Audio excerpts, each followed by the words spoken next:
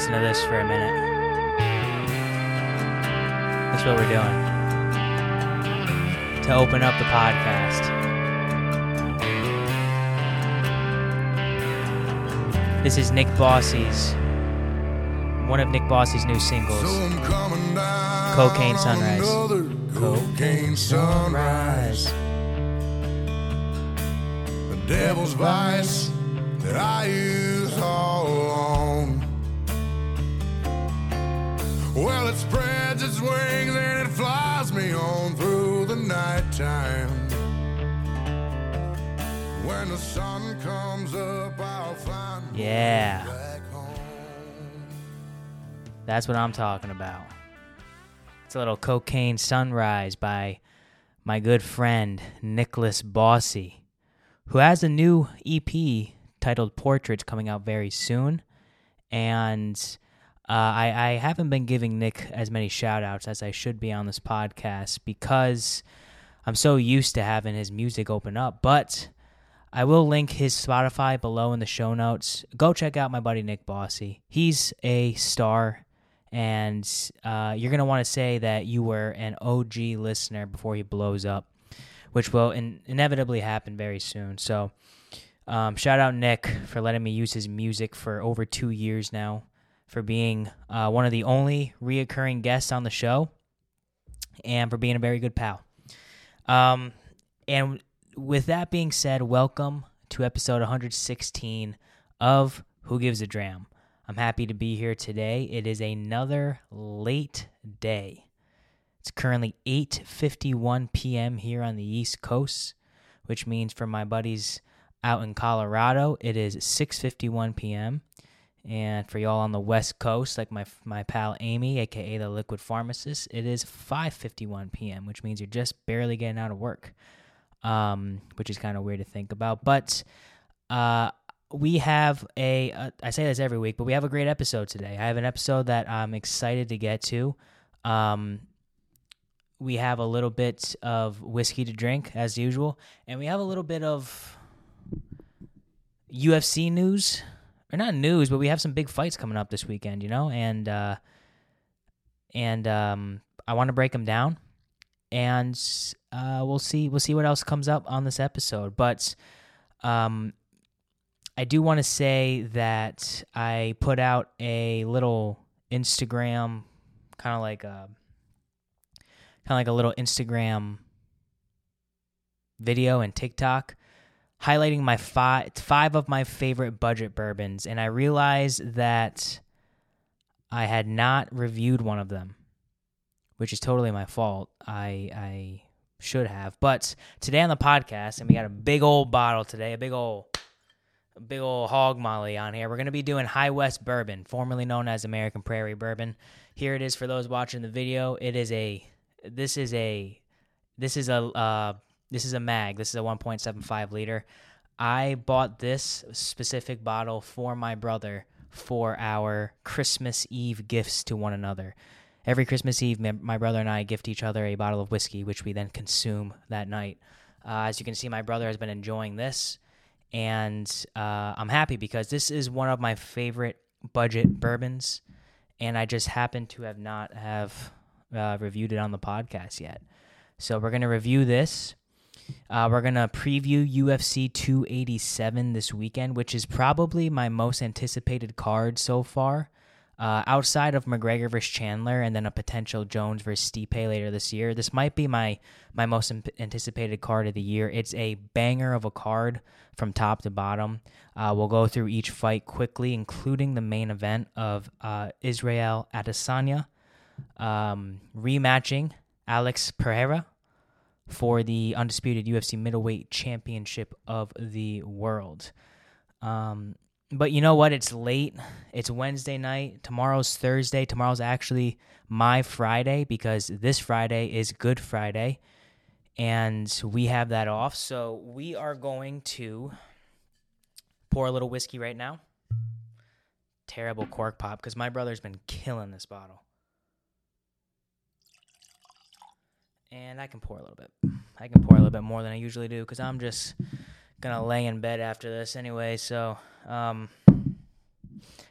Let's get right into the whiskey review, shall we? Let's just start off the episode hot with some good whiskey. It's important to have a good list of budget bottles.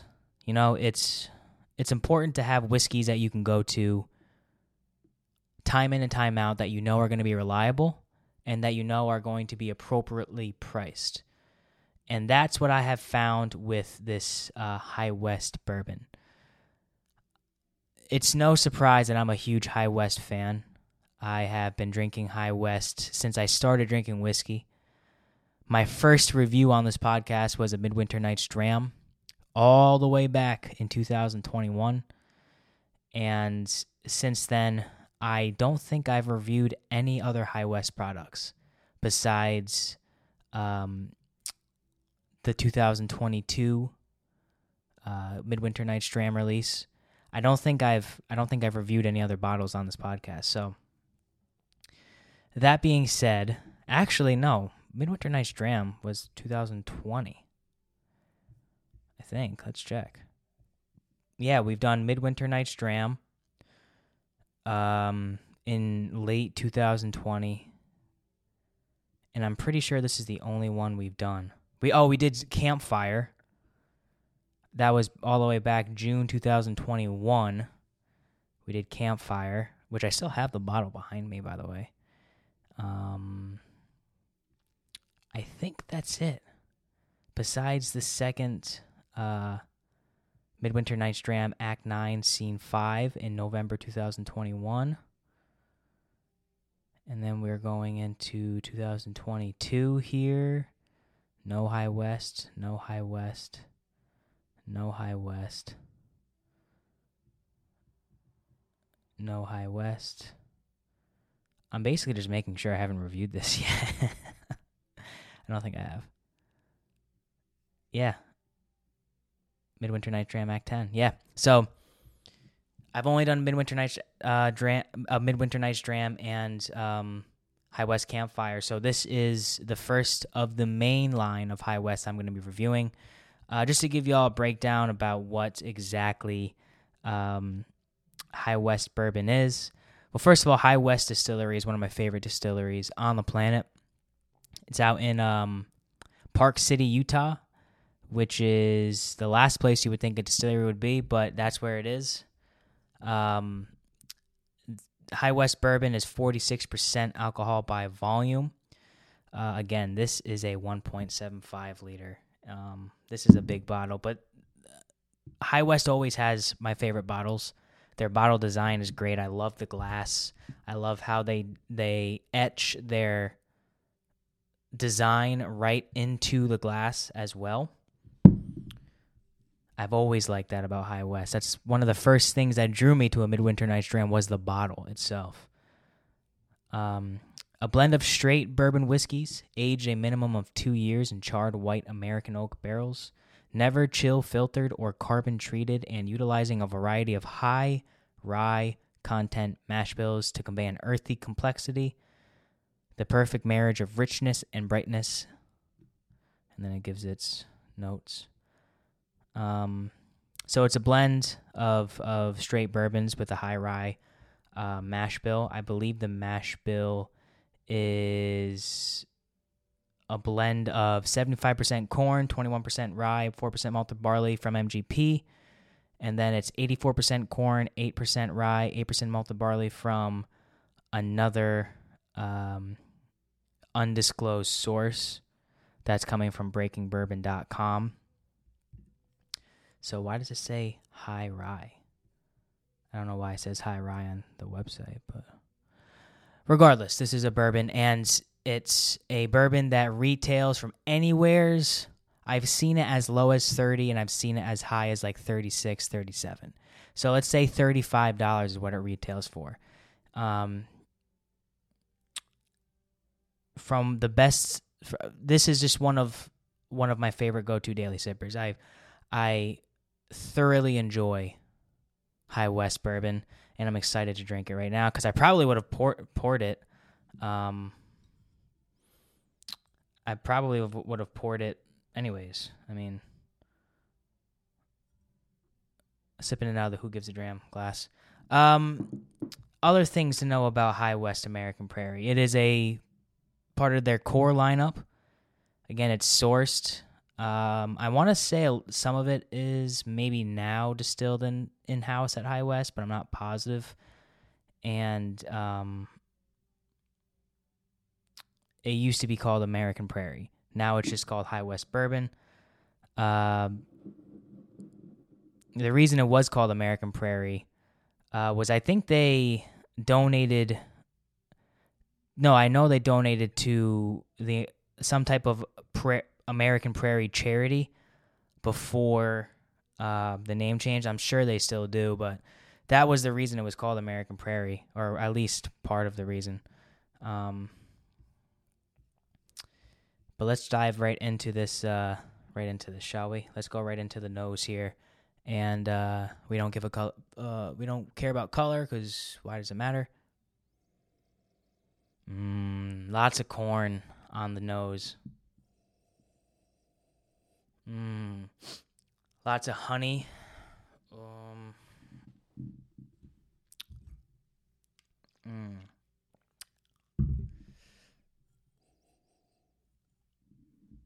A little bit of grape as well. Like brighter fruit. A little bit of bright fruit on there.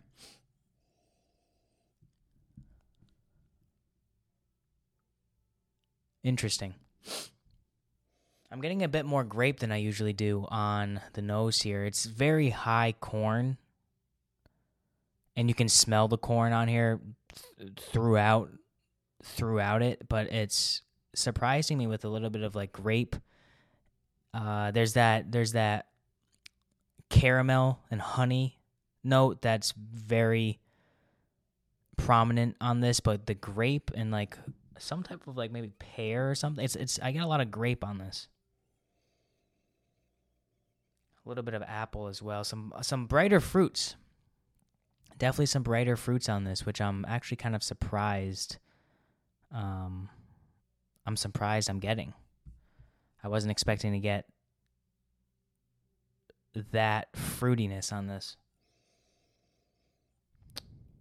Let's sip it. Let's drink some whiskey. Episode 116. Cheers.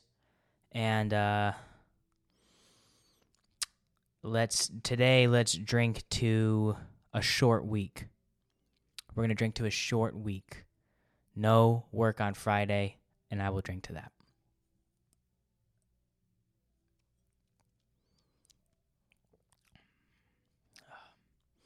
A bit spicier on the palate, as I always get. It's part of the reason I like it. A lot of the higher rye content bourbons are growing on me, more specifically Four Roses. I'm really gravitating towards like the small batch select, the single barrels, even the small batch, which I also put in my video highlighting 5 budget bourbons on Instagram. I think I like that little spicy kick. I think I'm gravitating towards that now as I become older. I'm halfway to 27, over halfway to 27 years old.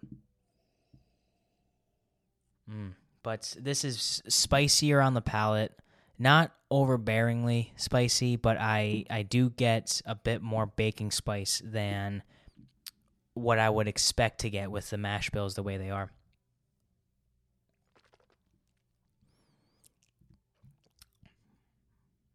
Yeah, just classic. Very sweet, lots of honey, lots of corn, a little bit of spice to round it out. Very, very just well-rounded, I would say. It's almost like this is like honey cornbread. So probably about 2 months ago, I went to dinner with my mom and my dad, and we went to a place right down the road, and one of the appetizers was cornbread with honey drizzled over it, and it came out in a skillet. And this whiskey reminds me of that cornbread. So this whiskey reminds me of fresh cornbread baked in a skillet with honey drizzled over it. That's what this tastes like to me. And I really, really, really enjoy it. All right. I do think that it is a bit light in proof. I would like to see this. This would be really intriguing to me around 105 or 110 proof. I feel like I almost feel like that spice is toned down just a bit too much. I feel like maybe with a bit more proof on this, it would help itself in terms of the flavors that are being exposed. And I could be wrong, but if they came out with an American Prairie bourbon that was not any type of single barrel, just their standard American Prairie blend with at a higher proof or even at a barrel proof or a full proof, then I would be very intrigued in that. I do feel like the spice is a bit muted, and I believe that is because of the dilution of the proof with the cutting of water to bring this down to the proof point that it's currently at. That's really the only complaint I have about this, and it's not even a huge complaint because the taste is still phenomenal. I sip this and I always feel like I want a little bit more. It's like this is the appetizer of whiskeys. Like that's actually a perfect example that I'm glad I brought up that honey cornbread, because as my brain is working, as I'm riffing here, this is just like an appetizer. It leaves you wanting a little bit more on the palate, but it's still really good. Like you don't drink this to complete You don't drink this to completion, if that makes sense. That sounded really wrong, but you don't drink this. For me, I don't know how to put it. It's almost like this whiskey gives me blue balls in a way. Like I'm not coming. I might be edging, but I'm not coming. All right, and with that note, let's start talking about it.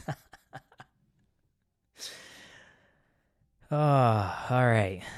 That whiskey review. I was struggling to find my words, and then I started thinking about cum. And now I can't stop thinking about cum. Anyways. We'll come back at the end of the episode. I'm going to continue to sip this as we go through some different talking points here, and we will come back to it. But the main thing I would like to talk about this week, and the main thing I'd like to utilize my time with, aside from the whiskey, are the incredible UFC fights this weekend. And I hope you guys, if you listen to this podcast, I hope you at least look at these fights when I mention them, because I'm sure most of you don't watch the UFC, but for the few that do, and listen, we have hundreds and hundreds of listeners every single week, and I would expect a few of you to at least watch UFC. I would hope that y'all at least check out these cards. And if you're gonna watch one fight card this year, I mean, you're the John Jones card you were gonna want to watch. If I was not in Colorado for Edwards Usman 3, I would have bought that card too. I've been talking that card up for a very long time, but I wasn't home. This card is maybe the best card the UFC has put on in a very, very, very long time. Top to bottom, this is a great card.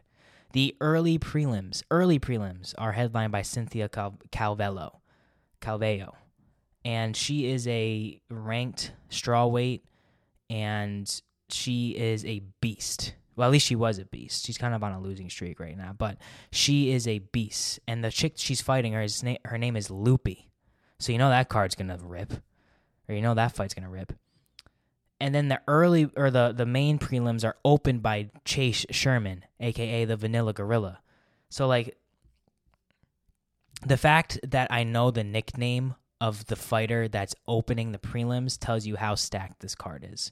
But I don't want to talk about the prelims. I don't want to talk about all that stuff. I do want to quickly mention that Chris Curtis versus Kelvin Gastelum is headlining the prelims. It's funny that Kelvin Gastelum and Israel Adesanya went to war in 2006, 17, 18, right around that time. 19? I don't know, but they went to war, and now Kelvin Gastelum is on Izzy's prelims. But gotta respect Kelvin, man. He's a beast. He's a warrior. You have the karate hottie Michelle Watterson as the co-main event on the prelims. And listen, having those two fighters on your prelims is always telling of how strong this card is. But let's go into the main card. The first fight that is opening up the pay-per-view portion of this card is Raul Rosas Jr. versus Christian Rodriguez. The reason Raul Rosas Jr., I hope I'm pronouncing that right. The reason this is a huge fight is because Raul is the youngest male in UFC history to win a fight. I think he's the youngest fighter ever to win a fight in the UFC. He's freshly 18. I mean, he's freshly 18, and he is an ugly motherfucker as well. He is not an attractive person, but he's a beast. He's minus 225, and he's looking for a second UFC win versus Christian Rodriguez, and I'm sure this is just another tune-up fight for Raul Rosas Jr. I'm sure that this is a mismatch, and I'm sure that Raul Rosas Jr. will perform and finish Christian Rodriguez within the first round or two so the UFC can highlight this young guy and build him up, because he does come from, I believe he comes from Dana White's Contender Series, and I'm sure they want to try to build this guy into a star, similar to how they built Sean O'Malley into a star from Dana White's Contender Series. That fight opens up the card. I'm taking Raul Rosas Jr. by finish, probably submission, round 1. That's what I'm going to say. Second fight is an absolute banger. Kevin Holland versus Santiago Ponzinibbio. Ponzinibbio he was like one of the best welterweights in the world back in like 2015, 2016. Then he kept on getting hurt, and he doesn't really fight often anymore, and now he's not ranked, but he's still a beast. And he's fighting Kevin Holland. Kevin Holland recently lost to Khamzat Chimaev, and is a stud in his own right. I mean, he's really good. He lost to Stephen Wonderboy Thompson last December, and was a funny fight because he went to one of the best strikers in UFC history, in Stephen Wonderboy Thompson, and said, "Hey, listen, man, I'm not going to try to take you down. Let's just fight on the feet." Like, you don't do that. Not a good strategy. So Kevin Holland is on a 2-fight losing streak, but he fought Khamzat Chimaev, and then he turned right around and fought Stephen Wonderboy Thompson. So, I mean, you can't really blame the guy. He's fighting very good competition. But Ponzinibbio is a very tough test. Ponzinibbio is a super tough test. He's 16 and he's 30-6. His last fight, he hasn't fought much. He fought in 2021. He lost to Jeff Neal, and he was out for. He beat Neil Magny 2018. Then he came back in 2021. He lost to Li Jingling. Then he beat Baeza, lost to Jeff Neal, lost to Pereira Lima, and then beat some guy named Morano in December of last year. So Ponzinibbio is he's a beast. He's a beast. So that being said, I'm taking Kevin Holland in this fight. I think Kevin Holland's just been a bit more active. He's fought way better competition recently, and I think that Kevin Holland gets it done by TKO in round 3. Third fight of the card, another banger. Rob Font versus Adrian Yanez. And Adrian Yanez is a sneaky, I guess he's technically favored. He's minus 180 on the odds, but sneaky, really good fighter. He's ranked number 12. Rob Font ranked number 6. But Adrian Yanez is 16-3. He's a stud.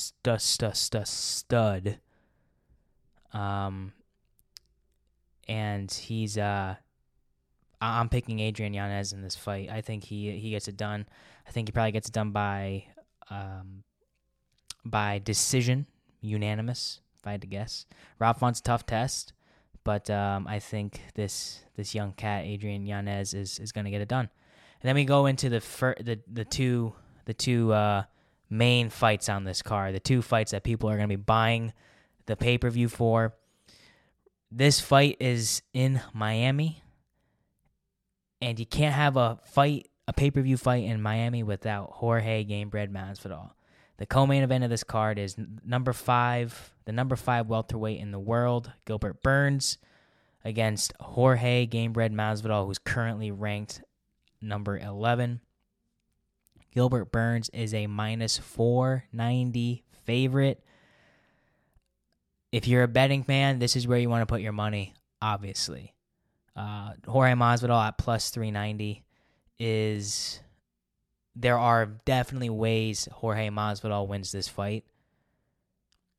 It's going to be tough, which is reflected in the odds, but there is definitely ways that Jorge Masvidal wins this fight. So don't be scared about the odds. If you're willing to put some money on a fight, put your money on this fight and put it on Masvidal.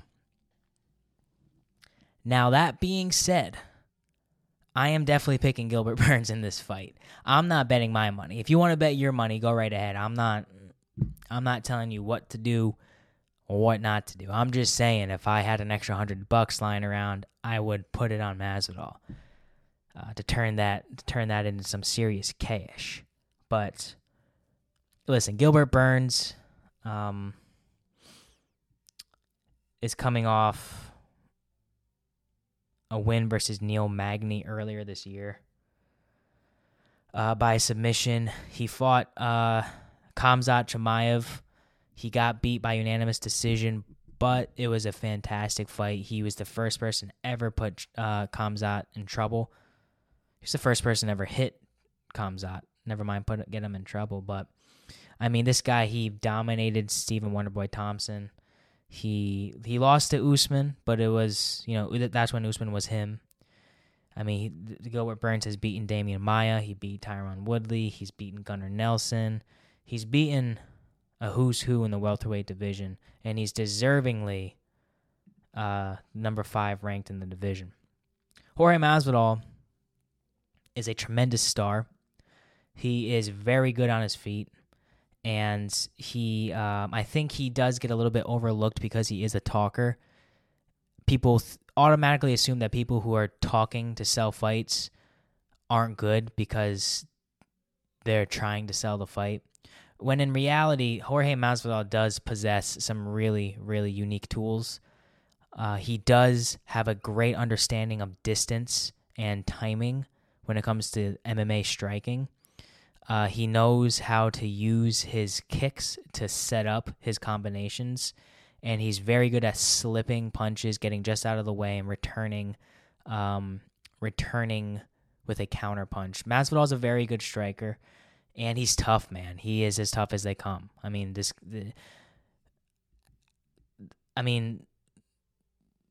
when was the last time this guy was finished? I don't even know. Oh, well, okay. All right. I'm sorry. Usman knocked him out cold, but other than that, that was, again, when Usman was him, and that's when Usman was the GOAT. But Jorge Masvidal's last 3 fights are a unanimous decision loss to Kamaru Usman back in July 2020. That fight was taken on 6 days' notice. And then they rematched in April 2021, so almost a year later. And Usman knocked out Masvidal cold. Knocked him out cold. Bad knockout. And then Masvidal, very smart of him, took a year off and came back to fight Colby Covington, in which he lost by unanimous decision. And he got worked that fight. He did get dominated, but it was such a boring fight because Colby Covington is the most boring fighter on the planet. He's just really good at wrestling, and it's tough for Masvidal, a guy who's not a wrestler, to keep up with the pace that Covington can put on you. But I mean, those are Masvidal's last 3 fights, 3 losses, but 2 against the champ and 1 against the number 1 contender. Before that, he beat Nate Diaz. He beat Ben Askren with flying knee. I mean, everybody remembers that. He beat Darren Till when Darren Till was this up-and-coming stud. He knocked him out in London. Jorge Masvidal is definitely somebody that has had his ups and downs, but he is a talented fighter. I do think he definitely has a chance in this fight, but his chance is not big. I'm taking Gilbert Burns. This is a 3-round fight. I'll take Gilbert Burns by decision. I think Masvidal is competent enough on his back to really defend himself, because Gilbert Burns is going to take him down. That's just going to happen. And it's all about how fast Masvidal can get back up. If Masvidal can get back up with 2.5 minutes left in the round and do some work, that might change things. But the chances of that happening, I think, are less than the chances of Burns kind of just taking down Masvidal and kind of keeping him there, similar to what Colby Covington did. But the difference is Gilbert Burns will try to finish Jorge Masvidal. But Masvidal is not bad off his back, and he's dangerous on his back. So my official prediction, Gilbert Burns, unanimous decision. And then we get to the main event, and probably my favorite fight so far this year, the rematch between Alex Pereira versus Israel Adesanya for the undisputed UFC middleweight championship. Now, I've been thinking about this fight a lot, and trying to decide, do I want to side with my heart or my gut? And it took me a while to figure out exactly what I wanted to do. But I figured out that now my heart and my gut align with who they think is going to win. The first fight, late last year, was a 4-round dominant performance from Israel Adesanya. Izzy was winning 4-0, maybe 3-1 if you're being generous for Pereira. I think it's pronounced Pereira, but I'm going to say Pereira because I'm an American and I'm ignorant.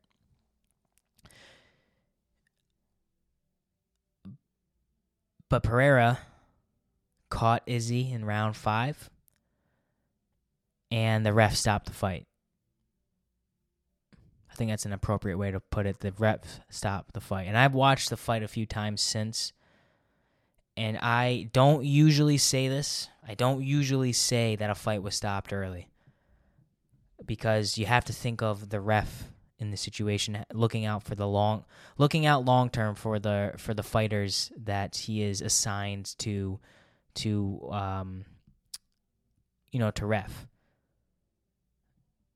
But I do think it was an early stoppage. Now, I'm not saying Pereira in 5 more seconds wouldn't have landed another punch and put Izzy out cold, but I do think Izzy still had his wits about him. I think he was getting really hurt, but I think he was fine in that particular instance. But a loss is a loss, man. Izzy lost the title, and now he's challenging again. And I think this fight goes a lot like the first fight.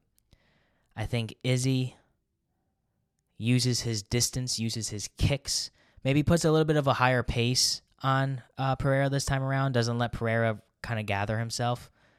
Because if you remember, at the end of round 1 in their last fight, if that round was 10 seconds longer, Izzy would have had a first-round finish and another title defense under his belt against Alex Pereira. Alex Pereira was very hurt before that round ended. He was quite literally saved by the bell. And people forget that when they look into this fight. Now, Izzy is a minus 135 favorite, which I am pretty surprised about, but I think Izzy's resume speaks for himself. He's been put in the trenches. He's gone through hell. His Kelvin Gastelum fight was an absolute grind, and he got pieced up, but he kept on going. And that showed me that Izzy isn't just some flashy fighter that can't take a punch. I mean, this guy is tough as they come. Pereira, on the other hand, is basically a heavyweight that cuts down to middleweight, and he's humongous. He makes Izzy look small, and Izzy's not a small guy. Alex Pereira has incredibly quick hands, always keeps a high guard, which I think is something that you don't see a whole lot of nowadays, but he really knows. I mean, he's one of the best kickboxers of all time, so he really knows how to roll with punches, how to counter punches. But the problem is Izzy, I think, is a little bit better technically than Pereira. Pereira, I think, holds more power. Izzy is technically better. Izzy is a little bit quicker. Izzy is better with the diversity of his kicks. And I think Izzy still has that confidence knowing he's fought so many times as a champion. I believe this is his 10th championship fight in some capacity. And he's a bona fide top pound-for-pound fighter in the world. And I think he will show it this time around. I think Izzy... I think my official prediction is Israel Adesanya will win by unanimous decision. I think we get a typical Izzy fight. People might look at it the next day and say it was a bit boring, but I think Izzy's going to play the smart game here because he can't lose to Pereira again. If he loses to Pereira again, then he's not even going to sniff the championship until Pereira loses it. And who knows when that'll happen. And what's Izzy going to do? He's squashed everybody else on the roster in middleweight. We saw what happened when he tried to go up to light heavyweight. He got beat. So I think Izzy has to win this fight. I think he knows he has to win this fight, and I think he does. I think he gets it done. I think Izzy will pull out a victory, unanimous decision, and I think we see the technical best Israel Adesanya we've ever seen. I don't think he's going to miss. I don't think he's going to slip up. I don't think he's going to get caught. I truly think that he's going to be able to show people why he is regarded as one of the best strikers in UFC history. And that is my official prediction for UFC 287 this Saturday at the Kaseya Center in Miami, Florida. 10 p.m. start time. I'll be at my cousin's house watching it, smoking a cigar before it, drinking whiskey during it. And I'm very excited, man. I'm super excited. This is going to be a banger of a fight card. I'm very excited. And, the UFC has put on 3 incredible fight cards in a row. And you got to shout out Uncle Dana. So, that's what we're looking at for UFC 287. Still drinking my bourbon. Hope you guys are having a good day wherever you're listening to this, whether it's in your cubicle or in your car, or maybe you're at the gym. Maybe you're just drinking whiskey. Maybe you're just sitting alone in a dark room listening to my voice. Or maybe you're watching me on YouTube. Regardless, I hope you're having a good time doing it. And I'm happy that you're here. WrestleMania 39 took place this past weekend. 2 nights of WrestleMania. And lots of controversy behind it. Now, I can't sit here and say that I'm a diehard wrestling fan. I've been involved in wrestling since I was a kid, and we talked about the stages that you go through as a wrestling fan. I actually posted that clip on TikTok and on Instagram of, I'm in the stage now of why I want them to put him through the table. That's my stage. And that's probably going to stay that way for a while. I'm always going to be privy to what's happening in the wrestling world, I believe, especially with this new merger between Endeavor, the UFC, and WWE, which I think is a phenomenal strategic move by Endeavor to combine the largest entity in combat sports and the largest entity in sports entertainment, and let them use their TV rights together, let them use their media together, let them make their content together. And to have Dana White being able to throw ideas off Vince McMahon and vice versa, and Ari Emanuel being involved, and I'm sure the Fertitta brothers are going to be involved somehow because they're the Fertitta brothers. I think that's just a recipe for success. And no matter what you think about Vince McMahon, no matter what you think about Dana White, they're both masters at marketing. They're both masters at building businesses, at building brands, and they're both have proven track records of success in their spaces, and they're the best to ever do it in their spaces. Nobody's better than Dana White in MMA promotion.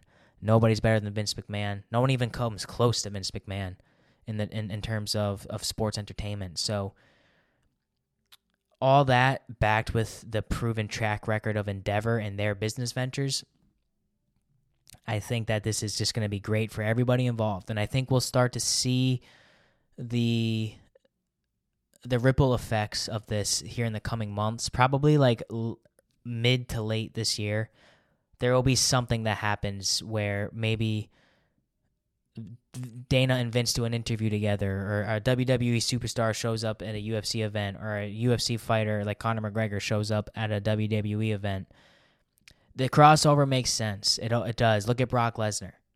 I was actually laughing at I was laughing on Sunday night. I was watching WrestleMania Night 2 with my brother Kale, and I was laughing because the first two fights, the first fight was Brock Lesnar versus Omos, in which Brock Lesnar won. And the second fight was a mixed tag match with all the women, and Ronda Rousey won. So you're looking at two ex-UFC champions turned wrestlers that both won back-to-back on WrestleMania, the grandest stage of them all. So it just makes sense. It's a very smart move, and I think it's going to work well for all parties involved. I do think that WrestleMania Night 1 was way better than WrestleMania Night 2. I felt more involved Night 1. Hearing the pop for Sami Zayn and Kevin Owens when they won the tag championship, and that match versus the Usos was some of the best. I mean, just awesome. A great fight, or a great match.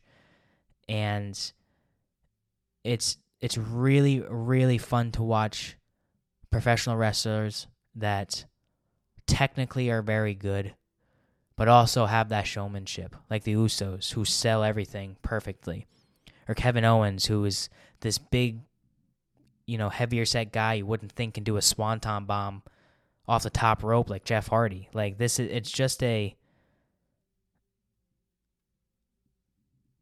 fun to watch that stuff. And Sami Zayn looks like a homeless guy. Yeah, he's doing haluva kicks all around the ring. I don't really want to go match by match because I'm not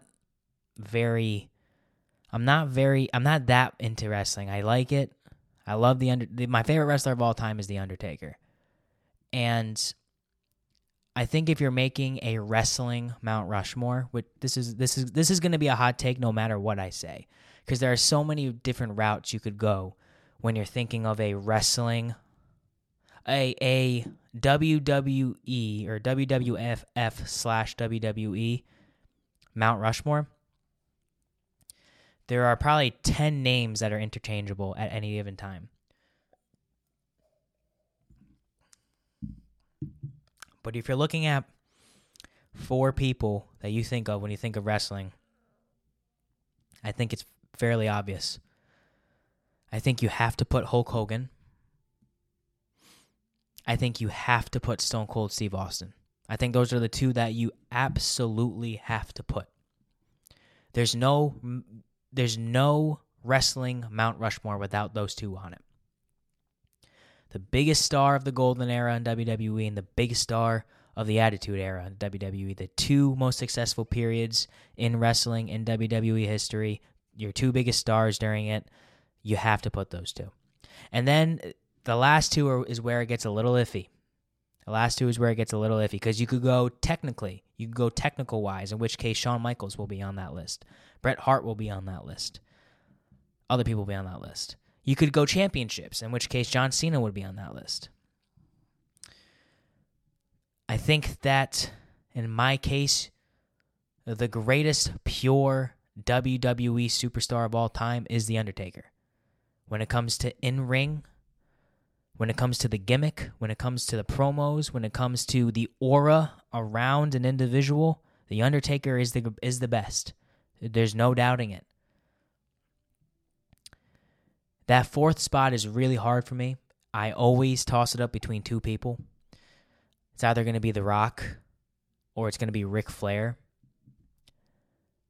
I would say 6 times out of 10 I give it to Ric Flair because he really changed promos.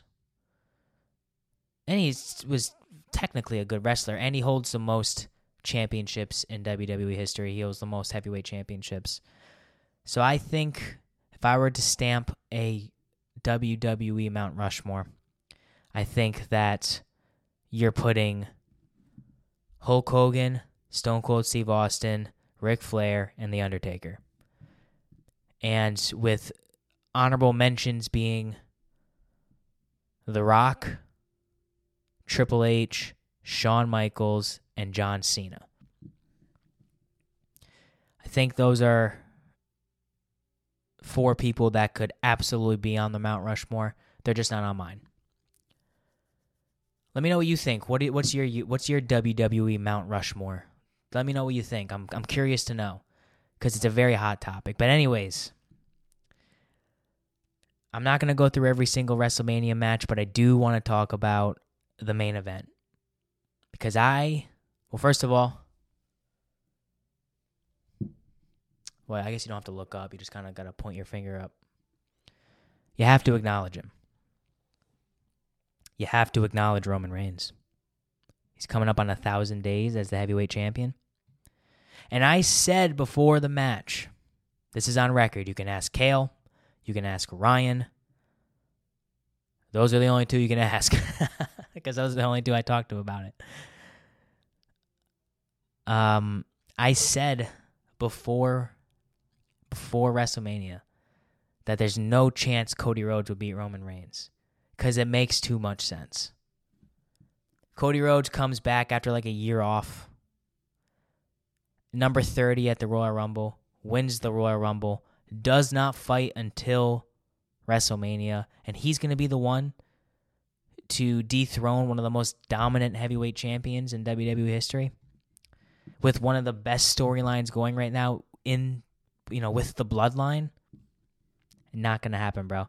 Maybe next year. Maybe they build it now because they are going to have Cody Rhodes feud with Brock Lesnar, and that feud will culminate at SummerSlam and where Cody Rhodes will beat Brock Lesnar, and that will start the build of Cody Rhodes versus Roman Reigns next year WrestleMania. And people have been saying online that the WWE really missed an opportunity because Cody Rhodes will never be as hot as he is right now. He'll never be as liked. He'll never be as popular. He'll never be as over, as they say in the wrestling business. And that doesn't make sense to me because I think to myself when I hear someone say that, dude, you are the fan. Just keep liking him until next year. What are you talking about? How over Cody Rhodes is 100% dependent on you, the fan. If you want Cody Rhodes to be over, then keep cheering for him. What do you mean he won't be over this time next year? He won't be as hot as he was. Just be into him. Be into him. Give him huge pops, and it will carry over into next year. It was way too quick. And this is coming from somebody that doesn't even follow WWE on a weekly basis. I just read up on what was happening like 2 days before WrestleMania. And now I'm super into it. Now I'm reading up every single day as the theories. And I think I'm going to be a WWE guy again now, especially Roman Reigns. But listen, I love dominant champions. I loved the Golden State Warriors when Kevin Durant went over. I loved I didn't love the Patriots, but I enjoyed their dynasty run. I'm a New England guy, so the Celtics, going back to like the 60s and 70s, that dynasty. Joey Chestnut, I mean, by far the best ever. And Roman Reigns. I like when people are dominant. I like witnessing history. I like witnessing greatness right before our eyes, and that's what we're doing with Roman Reigns. And I knew that it was just too quick for Cody Rhodes to get that victory. Yes, he was incredibly over that night. Yes, the crowd was going wild. Yes, it was theoretically the perfect time to put the belt on Cody Rhodes. But guess what? What you have now is people talking about how bad that decision was and tweeting about it, and that gets all these retweets, and then people see it who aren't wrestling fans to go, oh, what's that about? What happened at WrestleMania? And then they get into it, and there's no such thing as bad publicity. I'm pretty sure Vince McMahon knows that. So, hate it or love it, you're still talking about it, and that's what the WWE wants. Now, I will say, Monday Night Raw this week, the Raw after WrestleMania, sucked. I will say that, and apparently Vince McMahon had his little fingers all over it, making changes last minute, even though he said he wasn't going to get into the weeds with creative decisions, and that was assumingly going to be left up to Triple H, or Paul Levesque, which is his real name, Paul Levesque. And he is really married to Stephanie McMahon in real life, by the way. I'm not sure if y'all knew that, but he really is married to Stephanie McMahon. Oh, by the way, shout out to Shane McMahon, dude. So Shane McMahon came out to fight The Miz, and he went to jump over The Miz, and he landed like 30 seconds into like an impromptu match, and he just tore the fuck out of his quad. And I feel bad for the guy, dude. He returned, and he blew out his leg. But then Snoop Dogg came in, improvised a few punches on The Miz, and gave The Miz a people's elbow, and it was bad, but it was great, and it was all improvised. You could tell that they didn't know what was going on, and I respect the hell out of it. So shout out to Shane McMahon, and shout out to Snoop D-O-double-G. Snoop D-O-double-G looking for a couple bitches with some double Ds. Sorry. All right. I didn't watch a movie this week because I didn't have time. I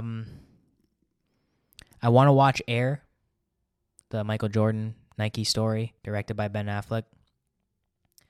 Mario comes out this week. I want to watch Mario, and I still am going to watch John Wick 4 again. I'm going to go up to an IMAX theater up in Providence and watch that. But yeah, no movies really this week, I don't think. I'm going to watch The Mandalorian tonight when I get off this podcast and upload it. New episode tonight. Last week's episode was pretty good. I mean, wasn't anything special. But Mando, this is definitely the weakest season of Mando yet, for sure. For sure the weakest season of Mando. I did read today that supposedly there's pre-production talks of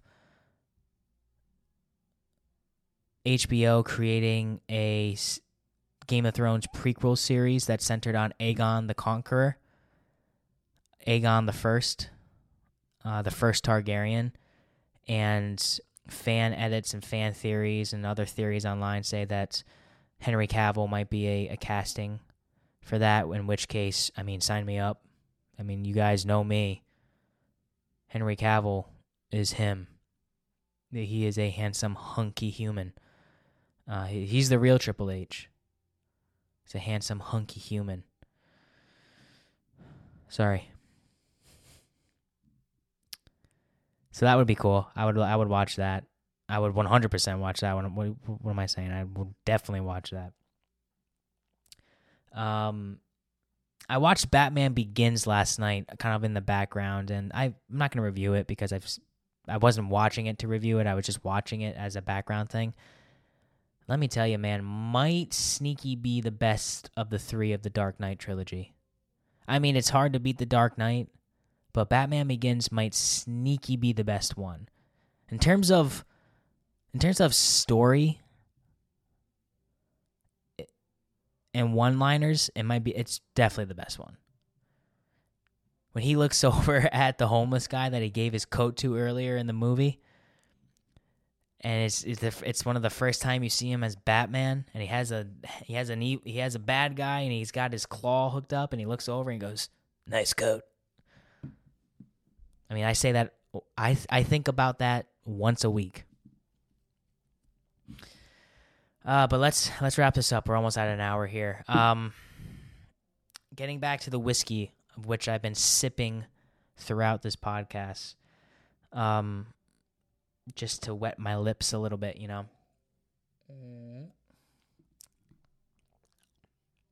Just a great sipping whiskey, a great bourbon, a great budget bourbon, especially for $30 to $35. I'm sure you have had American Prairie bourbon or High West bourbon now before. If you have not, I highly suggest picking it up. This is a solid 9.2 from the old Who Gives a Dram scale. This is something that is just awesome. Awesome budget bourbon. I'll always have this on my shelf, although I don't have it right now. High West Distillery is great, and I really want to try their Prisoners blend where they age their rye or their bourbon in a Prisoner's red wine cask. And you know what I'm saying? If you're watching YouTube, that's all I'm going to say. You got to watch YouTube to figure out what I just did. But we're going to end at 9.2 for High West High West bourbon. And I'm going to drink a little bit more of this before I go to bed and watch The Mandalorian. So thank you everybody for tuning in this week to Who Gives a Dram. Quick turnaround from the last episode, but I wanted to get something out for you guys this week. And also I wanted to preview this amazing UFC card this weekend. So I hope you guys watch that because that's what I'll be doing Saturday night. Make sure you're following the podcast on Facebook, Twitter, Instagram, and TikTok at Who Gives a Dram. Make sure you're subscribed wherever you're listening to this. If it's on YouTube, make sure you like the video. Leave a comment if you'd like. And if you hit the bell notification, you'll always be reminded as to when I post a video. If you're listening to this on Apple Podcasts, do me a favor if you haven't done this already. Go down, leave a review, leave a 5-star rating if you love the pod. What that does is it helps other people find the show, and it kind of boosts us in the algorithm a little bit.